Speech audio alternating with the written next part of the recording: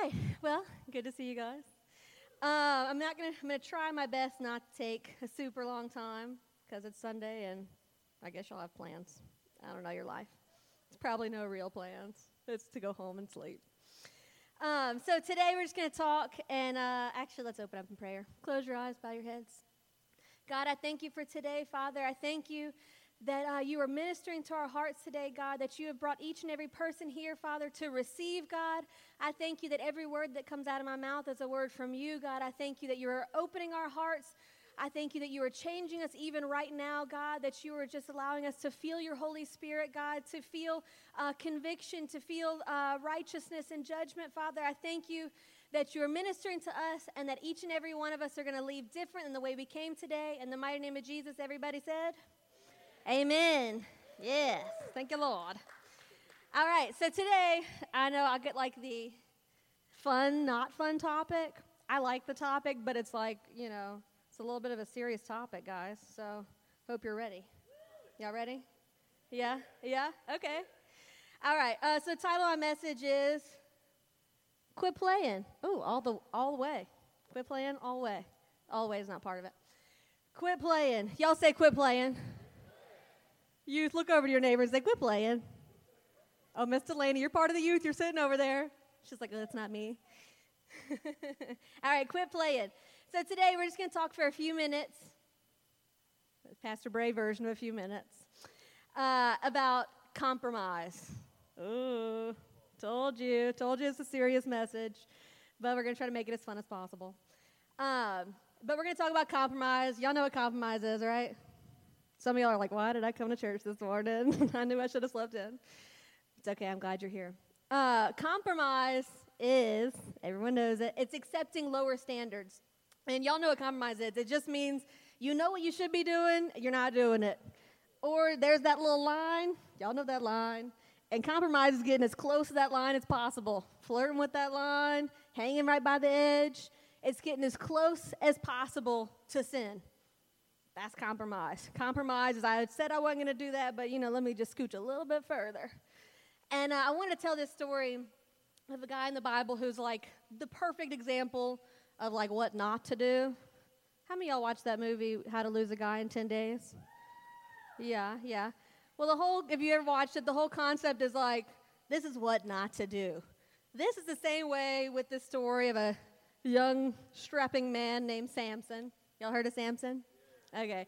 Samson is the perfect example of what not to do, okay?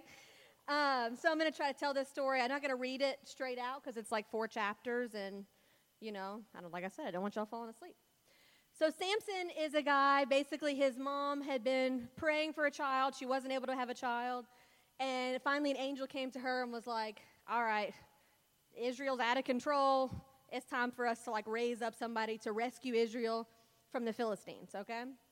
I know we all know the Philistines. David, Goliath. Gotcha. All right, I don't need to tell you the whole Bible. We ain't got time for that. So Samson, basically his mom was like praying. The angel comes and is like, all right, you're going to have a son. Your son is going to be dedicated to me. Your son is going to be dedicated. They called him a Nazirite. And basically a Nazirite was somebody, if you read like the historical whatever, a Nazirite was somebody that was born to be set apart for God. They either went through like periods of time where they were like Nazirites or they were like the Nazirites their whole life. But basically they were like the extreme radicals that were like, we are 100% sold out for Jesus kind of people. And so the Nazirites, they weren't supposed to have their hair cut. That was like a big rule. So they were like running around with long hair. Hey, maybe I'm one. They weren't supposed to be anywhere near grapes, wine. They were like, you can't eat grapes, you can't eat raisins. I know that doesn't seem like a big hard thing not to eat raisins, but you can't eat grapes, raisins, wine. They were like, you're setting yourself apart from anything sweet. You don't even do that, which is weird, but whatever. And then the other thing that Nazirites were not allowed to do, they weren't allowed to touch any kind of dead body, dead carcass, dead animal, nothing. It was just, you just didn't do it. So those were kind of like the rules. So the mom gets given those rules by the angel, like he's going to be set aside as a Nazirite to rescue Israel from the Philistines, okay?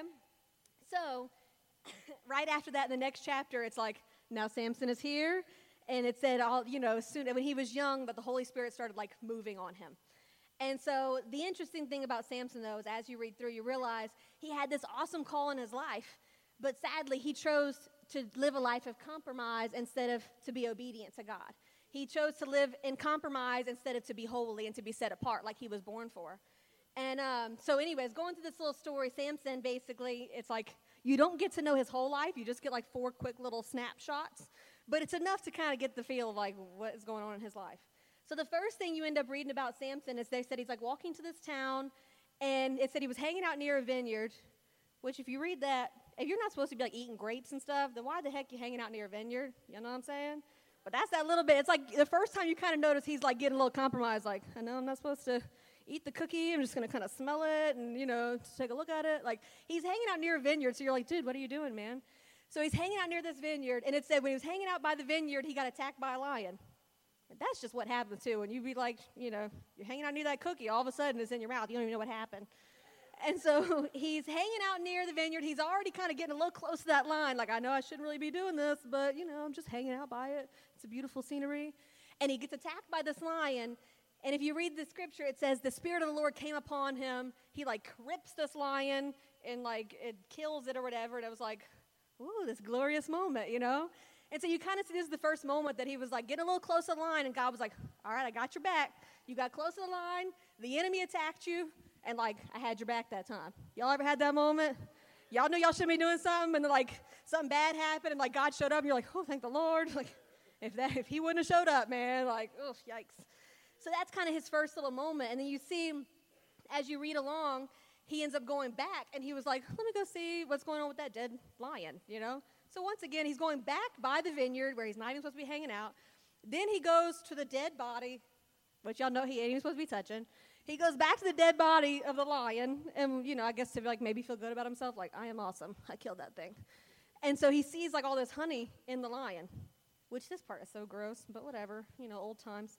So he ends up scooping honey out of the lion's body. There's bees and stuff. He scoops the honey out and eats it. I guess he was desperate. I don't know his life. But he ends up bringing some to his family too. So you can see in this moment, he's once again, now he's not just getting close to the line. He just crossed the line. He's not supposed to touch the dead body, but now he's eating out of it. That's a whole different version of crossing the line, that doesn't sound appealing at all, but whatever. So he's now once again crossing a line that he wasn't supposed to cross. And so you see, as you read on, I'm not going to tell you the whole story of Samson because that's why you have Bibles or apps on your phone. But eventually, as you read through, he ends up having this moment where he ends up really ticking off the Philistines, and the Israelites come over, and they're like, we got to tie you up and deliver you to them because now they're mad at us, and we just got to pass you over to them. So he's all tied up. They give him to the Philistines, and their Philistines are all like, woohoo, we got Samson. And so it said in that moment, he's all tied up, it said the Spirit of the Lord came upon him. That's a good moment, right? Y'all know that moment. God just shows up. You're like, oh, yes, Lord. So the Spirit of the Lord comes on him, and then instead of just killing these guys, he grabs the jawbone of a donkey, another dead body. He gets that and kills a bunch of people. So most people, it's like, oh, that's a cool story. He killed 1,000 people. It's awesome. But if you read it, he's once again doing something he wasn't supposed to do. He broke free, and it's like he had to, instead of just doing what God told him to do, he was like, let me just get this dead donkey bone and kill all these people. And and it adds insult to injury when you read the next part. I will read this part. It says, this is him talking about himself. He's like, with the jawbone of a donkey, I've piled them in heaps. With the jawbone of a donkey, I've killed 1,000 men. Already, not only is he really kind of getting on everybody's nerves because it's you just keep doing what everybody keeps telling you not to do. Then he's talking about himself. He's like, I am awesome. I killed 1,000 people with a jawbone. What up? And then it said he finished the scripture, which I thought was funny. It said when he finished his boasting, so even the scripture's he's just talking back. He's just all about himself at this point. When he finished boasting, he threw away the jawbone. I guess he decided to put the carcass down. And it said, this is I've thought as a parent, I'm not a parent yet, but I know I've aggravated my mom enough that I can relate to how aggravating this quote is. It says, Samson was now very thirsty, and he cried out to the Lord, you have accomplished this great victory by the strength of your servant. I don't know what it's saying, but to me it's already a little aggravating. He's like, you've accomplished this victory because of how awesome I am, Lord. He might not be saying it like that, but to me, that's kind of how I was reading it, like, you're so aggravating. He's like, I'm awesome. Then he finished and said, must I now die of thirst and fall into the hands of these pagans? How aggravating is that? Any moms know that aggravating feeling where instead of them saying, like, hey, I'm thirsty, like, am I just going to die of thirst here? You know, and it's like, he's just being that guy where you're like, dude, you just did something awesome. You're crediting yourself, and now you're like, God, now you're going to let me just die? I'm thirsty here. Instead of even asking, y'all know those people that don't ask? I love my nephew Noah. He's like the king of that. Like, he won't actually ask for something. He'll be like, oh, that looks really good, you know, or like, oh, I'm so hungry. And you're like, okay, I see that you see my bag of chips here, but it's instead of asking, it's like, I'm just so hungry, man. I haven't eaten all day. And you're like, just ask for the doggone chips, you know what I mean? Like, they're right here. So you see he's kind of being like a little annoying too, like, God, I'm thirsty. So God ends up like, all right, settle down. And he like makes this water come out of something. Anyways, it was kind of cool. So moving on with Samson's little life. The next thing you read about Samson is he's going back to some other town he's probably not even supposed to be in, and he spends the night with the prostitute. Not necessarily something a man of God should be doing, right? The guy who's like being raised up to like save Israel from the Philistines, he's like hanging out with the prostitute. And so it said as he's sleeping with the prostitute, it said the Philistines were like, oh, we heard Samson was here. I don't know how a word like that gets around, but I guess it was a small town. They all knew what was going on with the prostitute. And so they were like, oh, we know he's here, so we're going to like lock these big gates. And like the gates of the town at that time, it weren't like little tiny gates. They're like these big old giant things. And so they locked the gates, and they're like, all right, we're going to lock him in. So in the morning, we're just going to like kill him. It's going to be awesome. And so he ends up like at midnight, they said he decided not to stay the night. We won't even get into that because we got some kids in the room. But he ends up like, all right, I'm going to like roll out now. So he goes to leave, and the gates are locked. And of course, it's another moment God shows up. Y'all know he did not deserve for God to show up. At that moment, you're like, he deserves to be killed by them. He's just hanging out with the prostitute. So he ends up, God like shows up again. He like takes these giant gates and just like rips them off and is like, what up? I'm out. So then you get to like the, you know, beginning of the end kind of moment for him, because the next thing you read about him is it said he traveled to the valley of Sorek. I don't know how to say it. I'm assuming it's Sorek. But it said the word Sorek means choice vine. Once again, he's hanging out by the vineyard. Now, that's not saying whether or not he's like drinking wine or eating grapes, but you know, after this many times hang out by the vineyard, he's got to have a reason to be hanging out there, you know? Just my own little take on it. But it said he was traveling to the vineyard, to the valley of the choice vine. He's hanging out near the vineyard, in the vineyard, or wherever. And it said that's where he meets Delilah. Hello? Y'all know how that works? When you keep crossing that line over and over again, you keep like, God keeps showing up. But in this moment, y'all, I think most people know how this story ends with Delilah. And at this moment, he's now hanging out where he's not supposed to be again. He's doing something he's not supposed to do again. And the enemy was like, ooh, I got a plan for this guy. And the enemy, of course, is like, look at this beautiful woman. Because, of course, if you read the whole story of Samson, he's got a little lady problem, which you can tell by the prostitute situation. But he's got a lady issue. He's always just like, oh, my gosh. And so anyways, he's in this moment, and I thought it was so interesting. So I was like, this is exactly how the enemy works. It's the enemy works this way. You think you can keep doing that same stupid thing, and it's going to be all right. I just did it before, and I was okay. I did the same stupid thing, and I was okay. Like last time, I was okay the time before that. Like, nothing bad happened. But the enemy knows exactly what's going on, and the enemy had that plan for Samson. Like, oh, I know he's going to hang by this vineyard because he always comes and hangs by the vineyard. And the enemy made sure that he set up a trap. And, of course, that's where he meets Delilah, and he's like, I love her. I must marry her. Once again, I mean, I don't get it. I guess it's love at first sight. Not really. It's not love. But anyways, and so I thought it was interesting. I was reading up about Samson, and somebody said this. I'm not going to take credit for it, but it was so good. It said, only when Samson reached the limit of his physical ability did he call upon the Lord for help. Y'all hear that? Only when he reached the limit of his physical ability did he call on God. How many of y'all have ever been there before? Y'all ain't got to admit it. I've been there before. That sometimes you like to handle everything by yourself, right? You know, like, I got my stuff. I got it. But a lot of times when you don't got it, you're like, oh, God, I don't know what to do. And God's like, well, that's because you've been doing your own thing. And that's what Samson kept doing over and over. Instead of talking to God, instead of praying, I find it interesting that you don't see them talking about Samson praying once. until the end of the story. So in case y'all know the story, like, she's lying. But you don't hear, throughout this whole moment, all these problems, you don't see them like, and Samson started praying to God, and Samson went to be alone with God. Samson was praying, and he was fasting. You don't see any of that. He's all just like walking around, sleeping with prostitutes, and like, God, show up, man. And a lot of times we can be that same way. We keep doing what we want to do. We keep doing our thing our way and just expecting God to show up on it. God, just show up, bless my thing, bless my thing. But then in a moment when it's like, oh, I don't know what to do anymore. Like, I'm upside down, I'm underwater. That's when we start being like, God, please help us. And anyways, I think it's so interesting. Samson, he keeps flirting with that compromise. He keeps compromising, he keeps flirting with that sin. And you see that God keeps giving him grace, right? You see, like, he didn't deserve it. Every one of those times the Holy Spirit came on him, it's like, oh, he didn't deserve it. He was hanging out by a vineyard. He deserved to get eaten by that lion, you know? But God kept showing up over and over again. And we, as Christians, can do the same thing so many times. We keep flirting with that line. We keep compromising. We keep getting in sin and thinking, like, it's going to be all right. God's going to keep showing up for me. And, you know, the Bible talks about what our standards should be. You know, he talks about what kind of standards we need to raise in our house, what things are considered sins, what things are considered weights and compromises.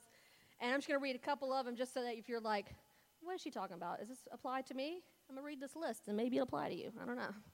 If not, then maybe it's for your neighbor. The Bible says these things are sin and compromise. Drunkenness, sexual immorality, cursing, lying. So far, some of y'all are feeling pretty good. You're like, check, check, check. Those aren't me. I'm doing pretty awesome. And then it goes on to say boasting, arrogance, pride, disobedience, rebellion, bitterness, unforgiveness, being critical, negative, gossiping, fear, anxiety, stress. You're not feeling as good about yourself right about now, I don't think. And then the last one, it says idols. And you're like, oh, I don't have any idols. Like, I'm not, I don't have like a Buddha in my house or whatever. But it says idols are anything that capture your affection, your attention, and your passion from God. He just like made it a big old broad, like, in case you thought you were good, you're not. Because if anything is taking away your affection or your attention or your passion from God, it's called an idol. It might, even if it's your family. A lot of people are like, family first, man. Like, family's not first, God's first. I know we like to say family first. That's not how God intended it. God is supposed to be first. And so if you're putting your family first, they just became an idol. Now you're in sin. It's not like, oh, I'm just being a good person. Like, no, God's supposed to be first. And a lot of times we see those and we can kind of like accept, like, well, I don't do the big things, but, there's a little compromise with the small ones. I am constantly stressed. I'm constantly, like Pastor Paul was talking about forgiveness the other day at the encounter. And he was like, unforgiveness is a sin. It is what it is. Like, you can have some kind of valid reason for why you're still mad at that person, but it's still a sin. And so sometimes we like to think, like, I don't get drunk, and I'm not in sexual immorality, and, like, I don't curse, and, like, I listen to worship music. But if you're still struggling with all these other things, if you're struggling with pride, with disobedience, God keeps telling you to do something, and you're like, I ain't doing that, that's sin. If you're in constant fear and you're in stress, we like to think that that's just normal humanity, like, we're just stressed all the time. That's just what we do. But God's like, no, I said don't be stressed. So when you're being stressed, you're compromising because I told you I got it. But you're all stressed and fearful. And, like I said, you can't forgive that person. Y'all know that's one of the hardest things is to forgive somebody, especially when they don't deserve it, right?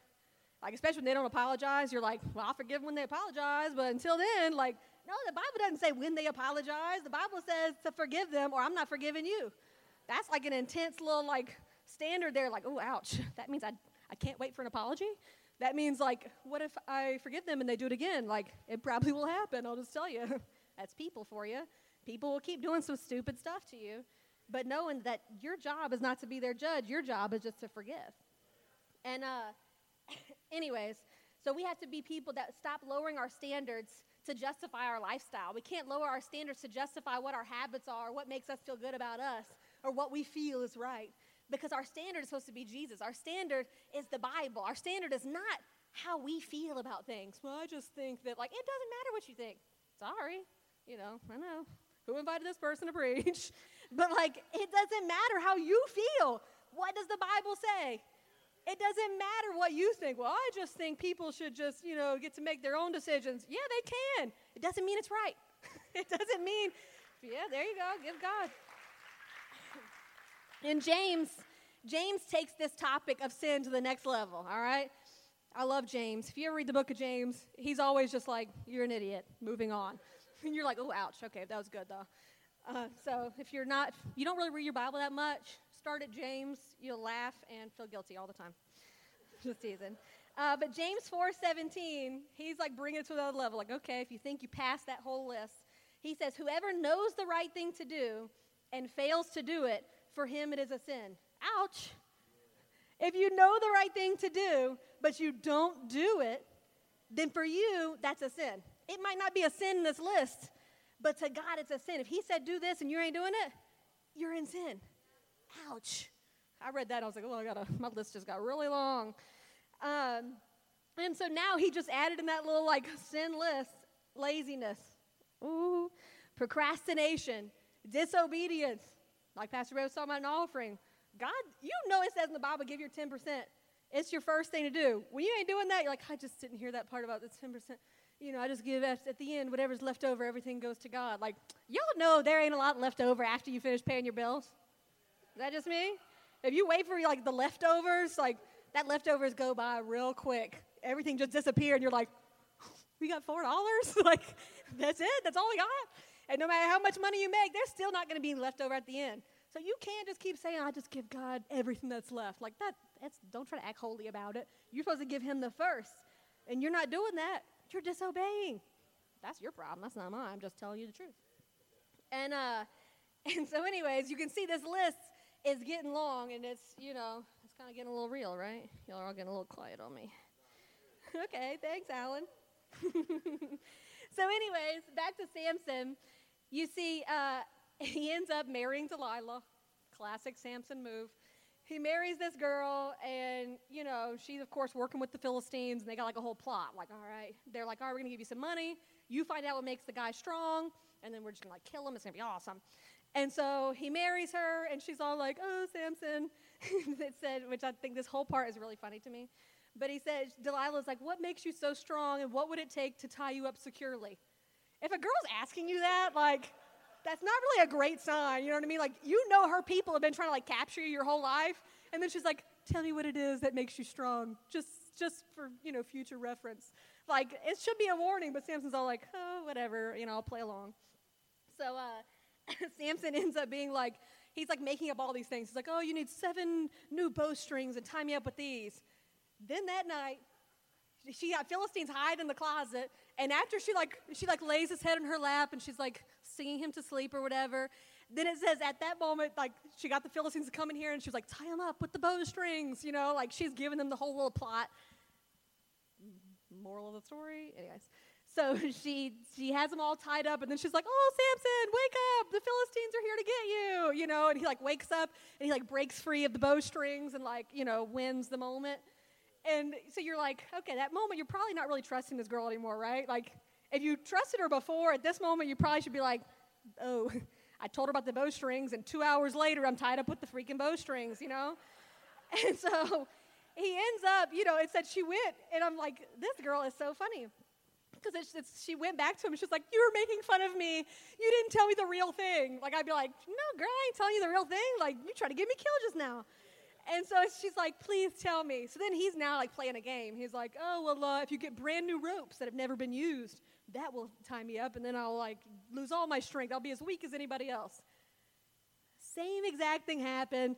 She's all like, oh, Samson, wake up. And, he breaks free of the ropes. You get it? She comes back and is like, how dare you? You lied to me. This whole thing is really funny, like, when you think about it, like, wait, how dare she even say anything? She'd be like, I don't know how they knew. They must have bugged the house or something. Like, I don't know what's happening. So then she ends up doing it again. And he was like, he's just messing with her at this point. He really is, like, making fun of her.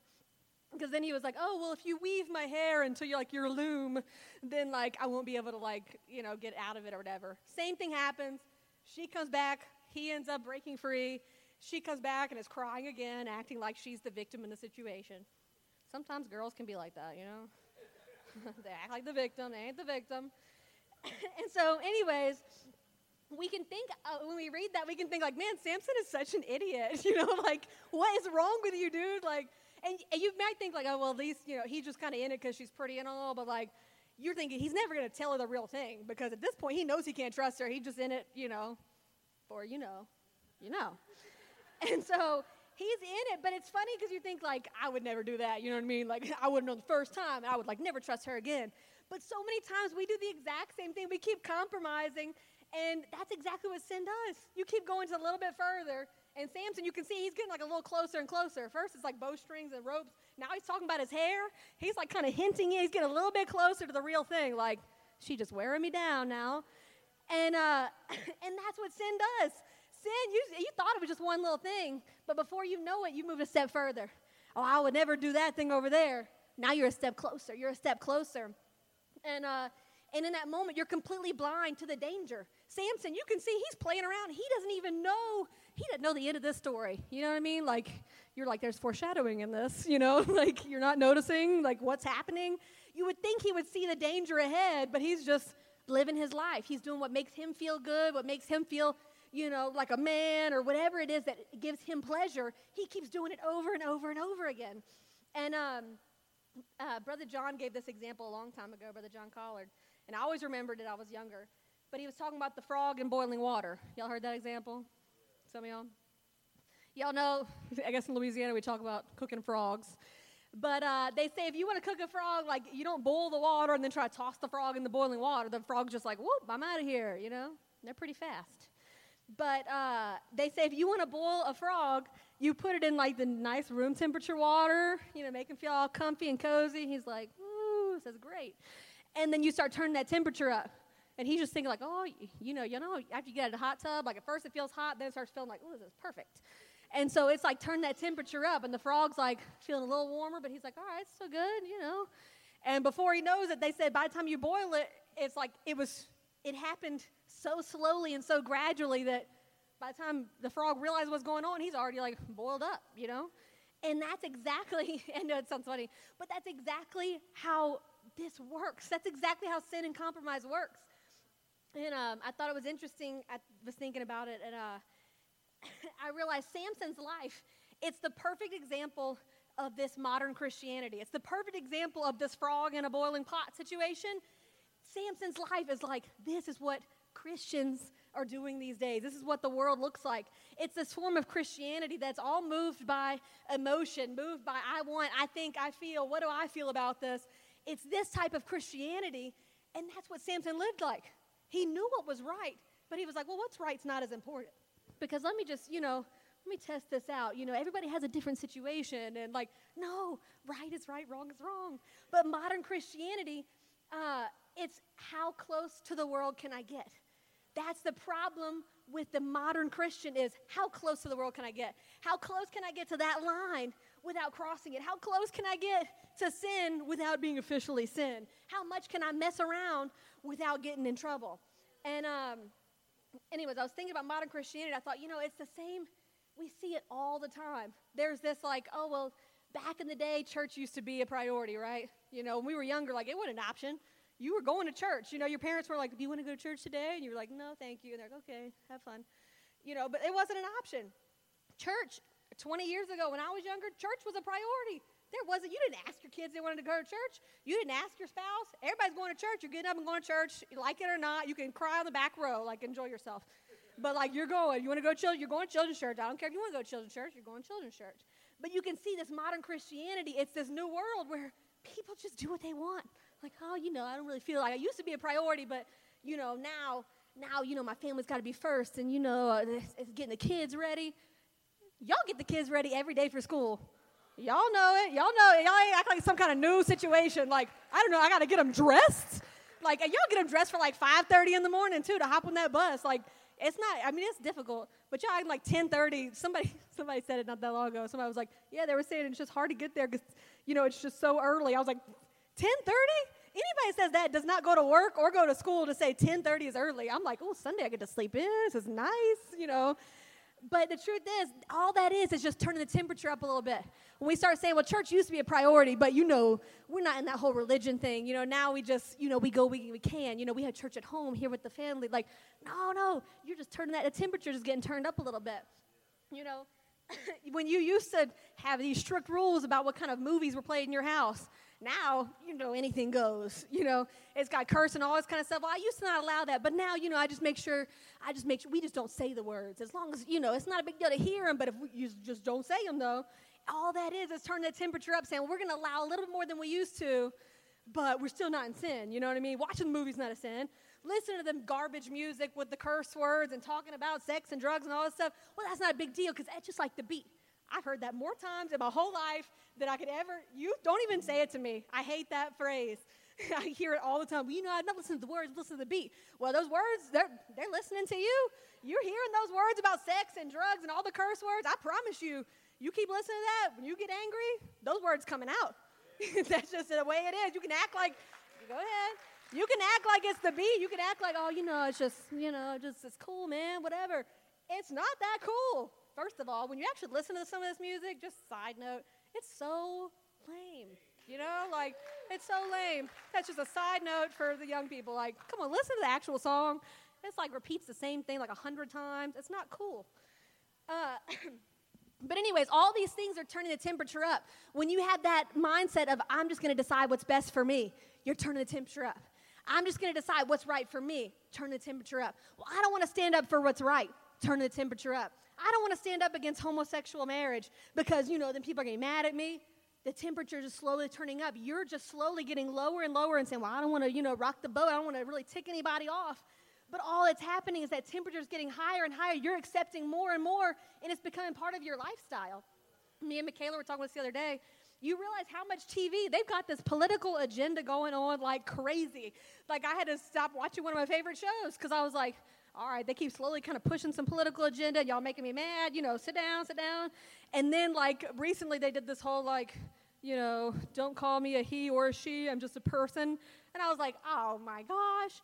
Because all they're trying to do is push, just get comfortable with it. Just like that frog, just get comfortable. You don't have to agree with it. Just get comfortable with it. It's part of the lifestyle. It's part of the way we live. But that's not what God's asking us. He's not calling us to be this modern Christianity. He's calling us to be this radical Christianity. I know it's what it used to be, but God's like, all right, we got to raise that back up. It's time to rise that stuff back up where we start saying, yes, give God, where we start saying, I don't care what everybody else is doing. I don't want to get as close to the line as possible. I don't want to see as little as I can do with Jesus. I don't want to see as little church as I can get by with. I want to do as much as I can. I want to go as far as I can go because this is what God's asking of us. We got to stop playing that defense. I just got to try to keep, just kind of blend in, make everybody think I'm cool. Start being that offensive Christian that says, oh, this is a battle. This is a war. I'm getting out there. I'm fighting. I don't care who gets ticked off at me. I'm standing up for what's right because that's what I'm called to do. I'm not called to be like every other Christian. My standard is not every other Christian. My standard is Jesus Christ. I'm not seeing if I can look like everybody else. And what are the other, what are those pastors on TV doing? What is everybody doing? What's cool? I don't care because I want to stand up for what's right. I want to stand up for the Word of God. I want to stand up for Jesus. And, this happens. It happens when you don't drink your water. Well, sorry. God is calling us to live. Oh, thank you, Miguel.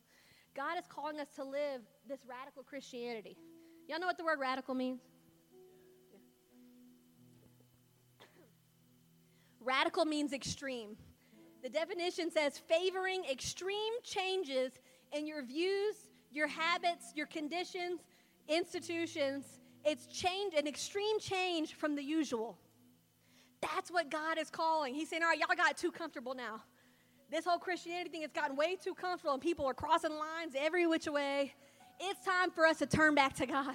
It's time for us to get extreme again. It's time for us to start setting those standards the way they used to.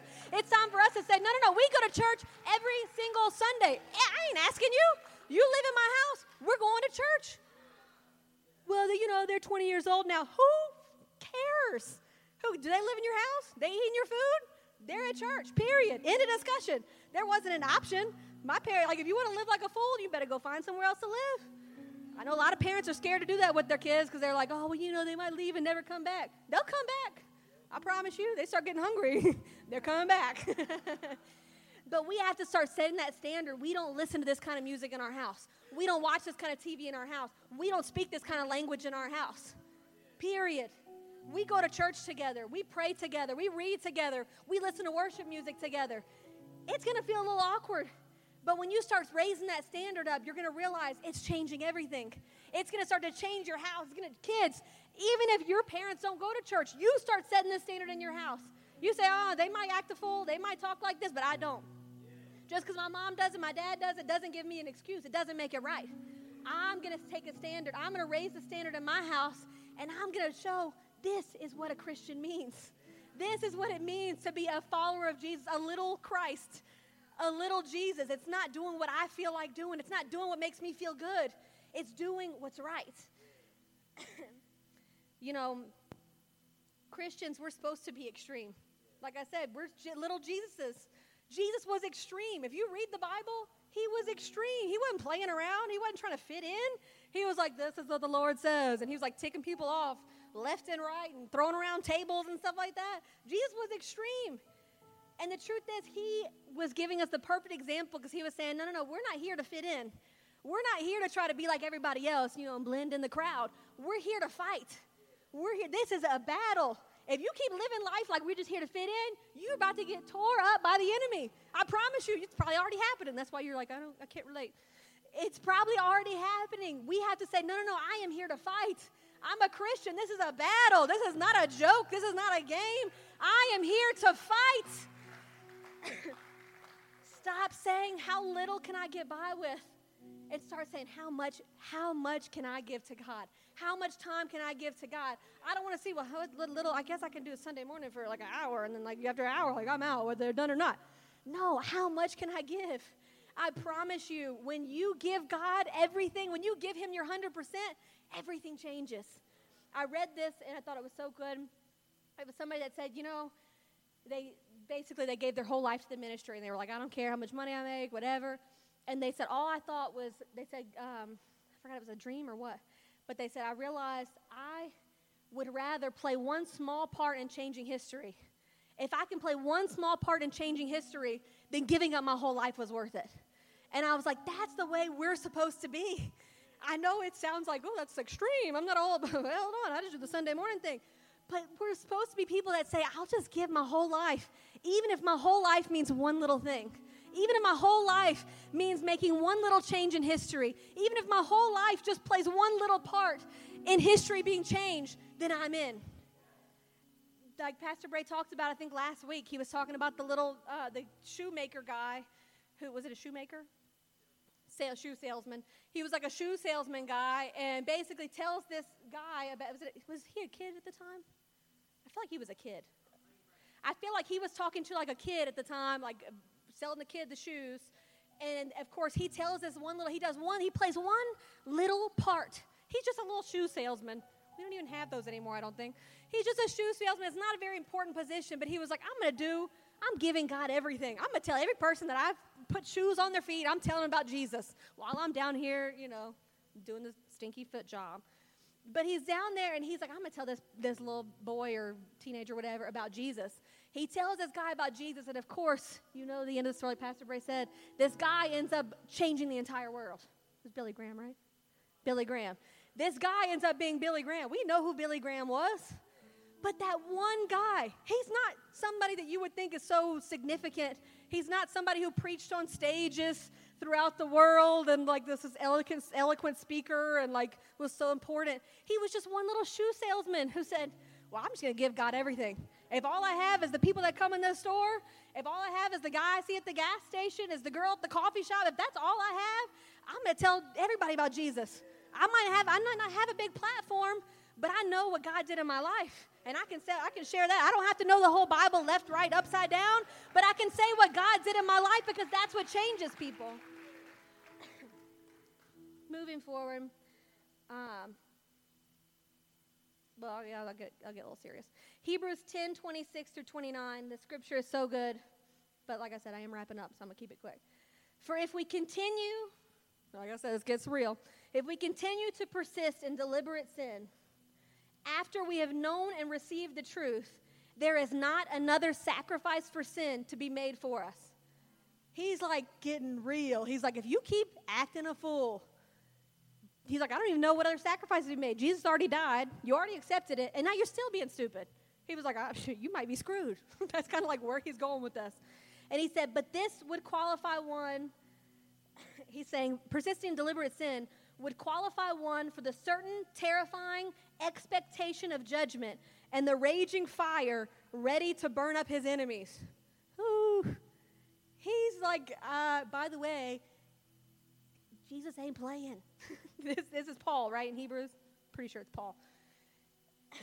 This would qualify one for the certain terrifying expectation of judgment and the raging fire ready to burn up his enemies. He's saying, you keep acting a fool, that's where you're going. You can say you love God and everything, but if you keep continually persisting in sin, if you keep acting like God's just going to show up every time, regardless of what I do, regardless of what happens, he's just going to show up, you are in trouble. And he goes on to say, he said, anyone who disobeyed Moses' law died without mercy and the simple evidence of 2 or 3 witnesses.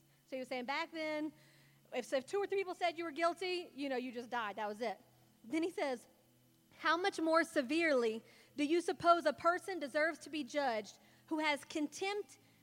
Contempt also means, I put it in there, hatred for God's Son, who scorns or disrespects the blood of the new covenant that made him holy and mocks the Spirit who gives him grace. What is he saying? He's saying if you continue persisting in deliberate sin, you keep doing what you know you're not supposed to do. God keeps telling you to do something and you keep not doing it. You keep plugging your ear. He said, this is what you're doing. You're showing contempt. You're showing hatred for Jesus. When you say, well, his blood, I know he made the sacrifice, but I'm going to keep living the way I want. He said, you're disrespecting the blood of the new covenant. You're disrespecting the blood of Jesus that made you holy in the first place. When you say, who cares? I'm just going to live the way I want to live. And who mocks the Spirit who gives him grace. That's what Samson did every single time. Throughout this whole story, he was mocking the Spirit of grace. He was saying, I can keep living like a fool and God's just going to keep showing up. I can keep doing stupid stuff and God's just going to keep showing up. And y'all know, I've lived that way before, where you keep doing stupid stuff and you're like, oh, well, I didn't get burned yet.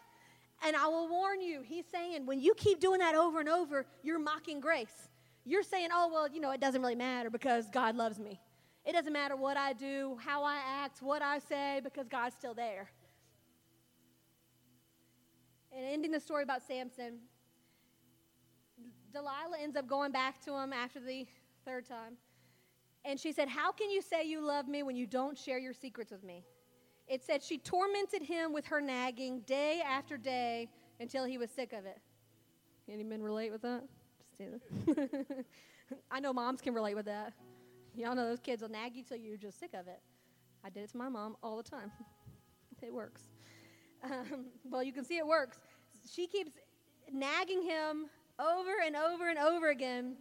And so finally, he ends up telling her. What? He tells this girl the actual secret to his strength? He tells her the secret to his strength. He said, it's my hair. If you cut my hair off, I'm done. And when you're reading this, you're like, dude, are you kidding me? You thought because you kept crossing the line that it was just going to be okay. But you didn't realize this was like, you crossed it. You jumped over that ledge. You are all on your own now. It said, and then, of course, she ends up bringing somebody. He falls asleep. She brings somebody in to shave his head. And then she cried out, Samson, the Philistines have come to capture you. When he woke up, he thought, I will do as before and shake myself free. How many of y'all ever felt that before? You've done some stupid stuff, and you're like, God's going to show up. That's all right. And that's where Samson was. He was like, I'm going to do what I did before. I've done this. I've done this whole thing. I've crossed the line. I've done stupid crap, and I know this works. Like, God's going to show up. He's going to fix it. I got this. And it said, but he didn't realize the Lord had left him. He didn't realize. That's how it works. That's the most sobering thing ever, to know, wait, you keep playing God? You keep playing with the whole sin thing? You better watch out, because you might get cut off one day. God might be like, all right, you're on your own. And that's what happened to Samson. He tried to shake himself, and God was gone. Y'all know that little still small voice? Don't do that. You shouldn't be doing this right now. That little voice will persist and persist. The scariest thing ever is when that voice is gone and you're doing stuff you shouldn't be doing and you don't even feel guilty anymore. You're acting the way you shouldn't be acting, you're talking the way you shouldn't be talking, and that guilt is just gone.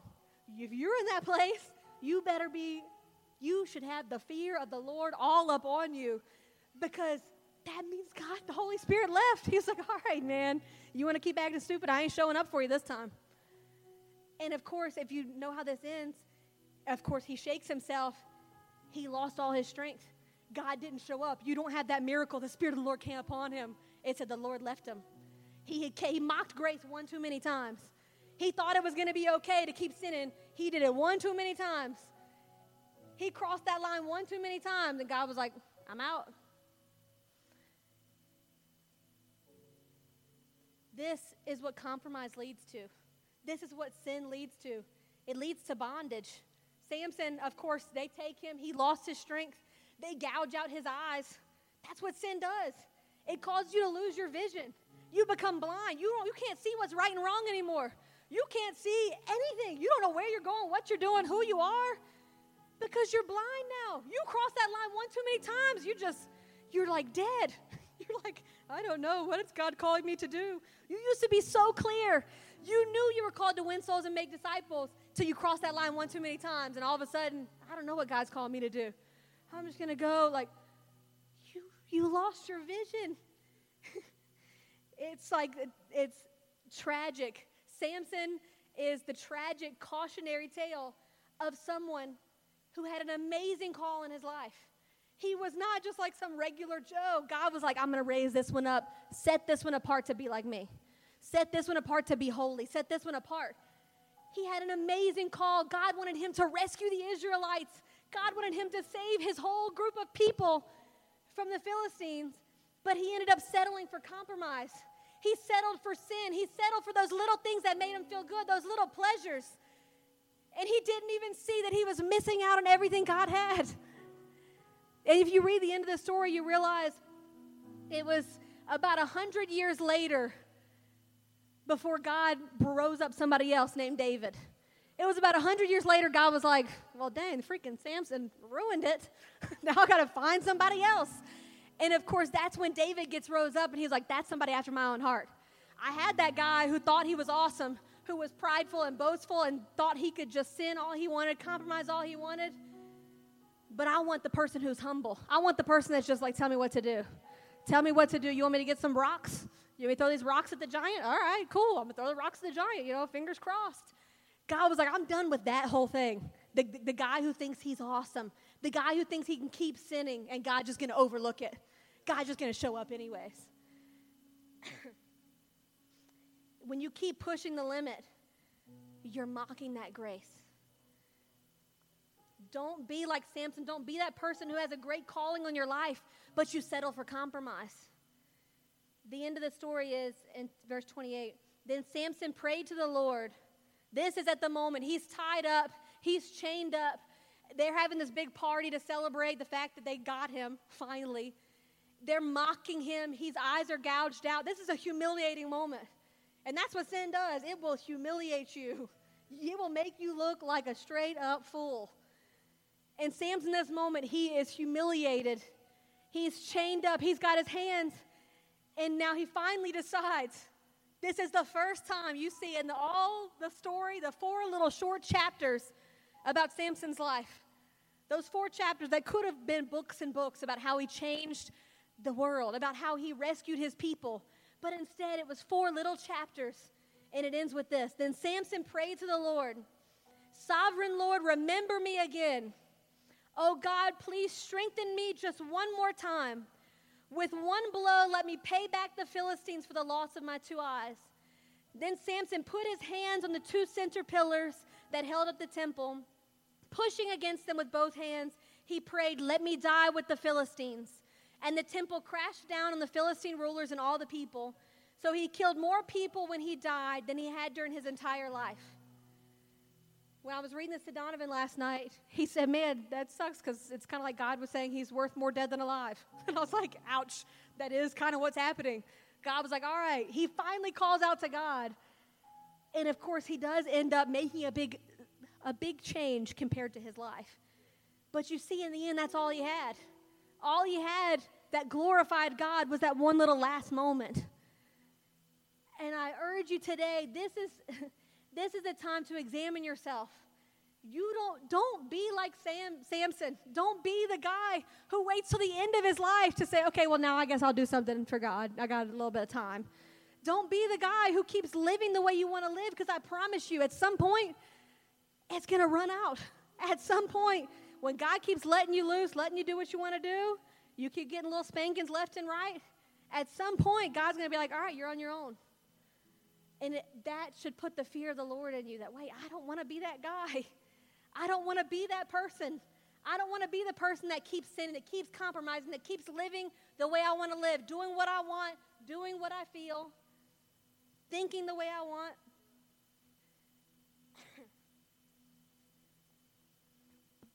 Sorry, I think that was the end. Hold on. I have one more scripture I wanted to read. Romans 12:2. We all know this scripture, I think. Don't copy the behavior and customs of this world, but let God transform you into a new person by changing the way that you think. Then you will learn to know God's will for you, which is good, pleasing, and perfect. It's time for us as a church to quit playing with God. Quit playing church. Quit playing with sin. Quit playing with compromise. Because at some point, your time is running out every single day. I'm not trying to be like all depressing, like, oh, we're all dying. But the truth is, you only have so much time in this life. You don't have time to play church. You don't have time to play with God. This is not a game. It's time for us to quit that whole modern Christianity. I do what I want, when I want. I show up to church, don't show up to church. I'll curse, I'll drink, I'll get drunk because, God got the grace of God on my life. You're playing with God. It's time for us to do what it says in that scripture. It's time for us to set ourselves apart. The way you set yourself apart is changing the way you think. Stop thinking about you. That's what Samson was doing. It was, what do I want? Well, that girl looks good. I'll take her. Well, I want to hang out by the grapes. I want to do this. I want to do that. Stop worrying about what you think, because that's not what it's about. What does the Word of God say? What is God telling you? My Pastor Bray said this before, and I thought it was so good. People are looking for what's real. People have seen enough of this whole modern Christianity. They've seen enough of Christians cursing and drinking and acting stupid. They've seen it. They're not impressed. They don't want the Christians who are struggling just as much as they are. They don't want to be part of that whole group. People are looking for what's real. It's time for us to start being real. Stop playing and start being real with God. Be real with yourself. Get rid of that sin. Get rid of the compromise. What did God ask of you? What did God tell you to give up? Give it up. What did God tell you to stop doing? Stop doing it. Did God tell you to reach out to that person? Reach out to them. Did God tell you to preach at your work? Preach at your work. What did God call you to do? It's time for us to start living like that and to let go of the compromise. And so right now, y'all can all stand up. And if you're here today, regardless of whether it's your first Sunday here and you're lost and you're looking for a relationship with God, or whether you've been a leader and you've been here for years, if you know today is the day for you to let go of that compromise, to let go of that sin, to let go of those things that keep trapping you up, those things that keep stopping you from doing what God called you to do. If you're in that place and you say, I'm ready to surrender it all, I'm ready to be like David and be a man or a woman after God's own heart, I'm ready to be humble and say, God, use me. Use me. I don't want the glory. I don't want the praise. I don't want to boast about all the awesome things I did. I want to humble myself, and I want you just to use me. If you're in that place, I want you to come down to the altar, and we're going to pray together.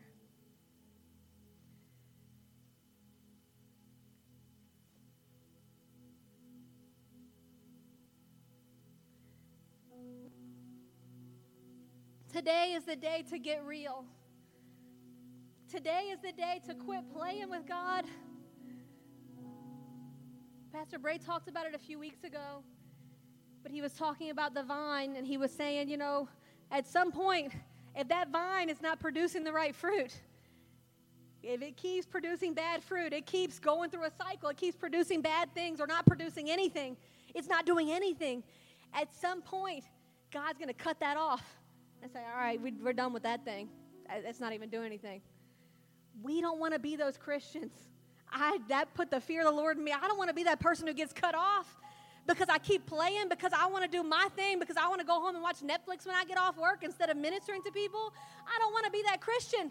I don't want to be cut off because I was fruitless my entire life. I don't want to be cut off because I couldn't give up that one thing. I don't want to be cut off because I couldn't stop doing that. I couldn't keep messing around with this person. I couldn't keep messing around with that girl or that guy. I couldn't stop drinking and cursing. I couldn't stop watching all that garbage. I don't want to be that person that gives it all up because of one little thing, because of just some compromise. I don't want to be the tragic story of Samson who barely got to do anything for God. I want to be the person that says, I'm giving it all. I want to be the David in this story. I want to be the David that gives everything. I want to be the David that says, God, use me. And today's that day. I want you to, at the altar, lift your hands. God, today I thank you for every single person here, Father. I thank you, God, that today we're making the decision together, Father, to let go of all compromise, to let go of all sins, to let go of all weights that we have in our lives. God, everything that's keeping us from you, God, today we turn from those things. We lay those things down here at the altar, God. Today, Father, we're becoming new people. We're becoming radical Christians. We're becoming extreme with our standards, extreme with the words that we use, extreme with our actions. Harvest is going to become the church once again that changes the city, once again that changes the area, that changes the state, that makes an impact on this nation. It's all going to be because of these people that are humbling themselves right now and saying, God, use me. I'm not perfect. I know I'm going to make mistakes, but I refuse to keep going and living in sin. I refuse to keep compromising. God, use these people. Father, right now we repent, Father, for every mistake. We repent for everything we let slide. We repent for all those standards that we lowered, those things that we allowed that we shouldn't have. God, right now we repent. We repent for our household, God, what we've allowed in our house, what we've allowed in our children, what we've allowed out of our mouths. God, we repent right now.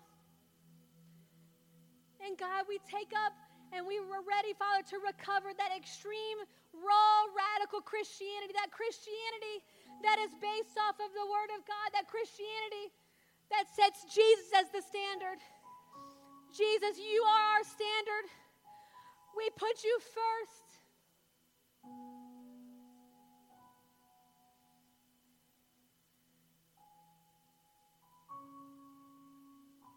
Let today be the day that you get real with God. Don't worry about what people around you are doing. Let this be a moment where you get real with God. If you have things you need to let go, let them go. If you have things you need to do, do them. If there's changes you need to make the change. Don't let this be something that you have a moment with God and go home and act the same way. Make the change now. Make the decision now. Go home and get rid of that garbage. Go home and turn off that TV. Today is a new beginning. God wants to change your life, but just like Samson, you make the decision of whether you're going to let him. You make the decision whether you're going to do what you want or whether you're going to do what he wants.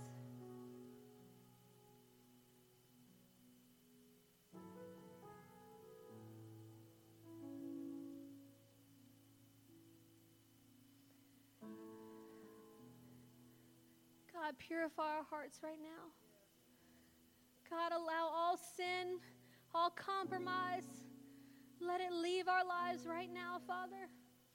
I thank you that we are becoming men and women after your own heart, that we are becoming people that are sold out for you, that we are giving everything to you. God, we don't want our way. We want your way. We don't want our little compromise. We want your thing, Father. We want to be holy. We want to be pure in your sight, God.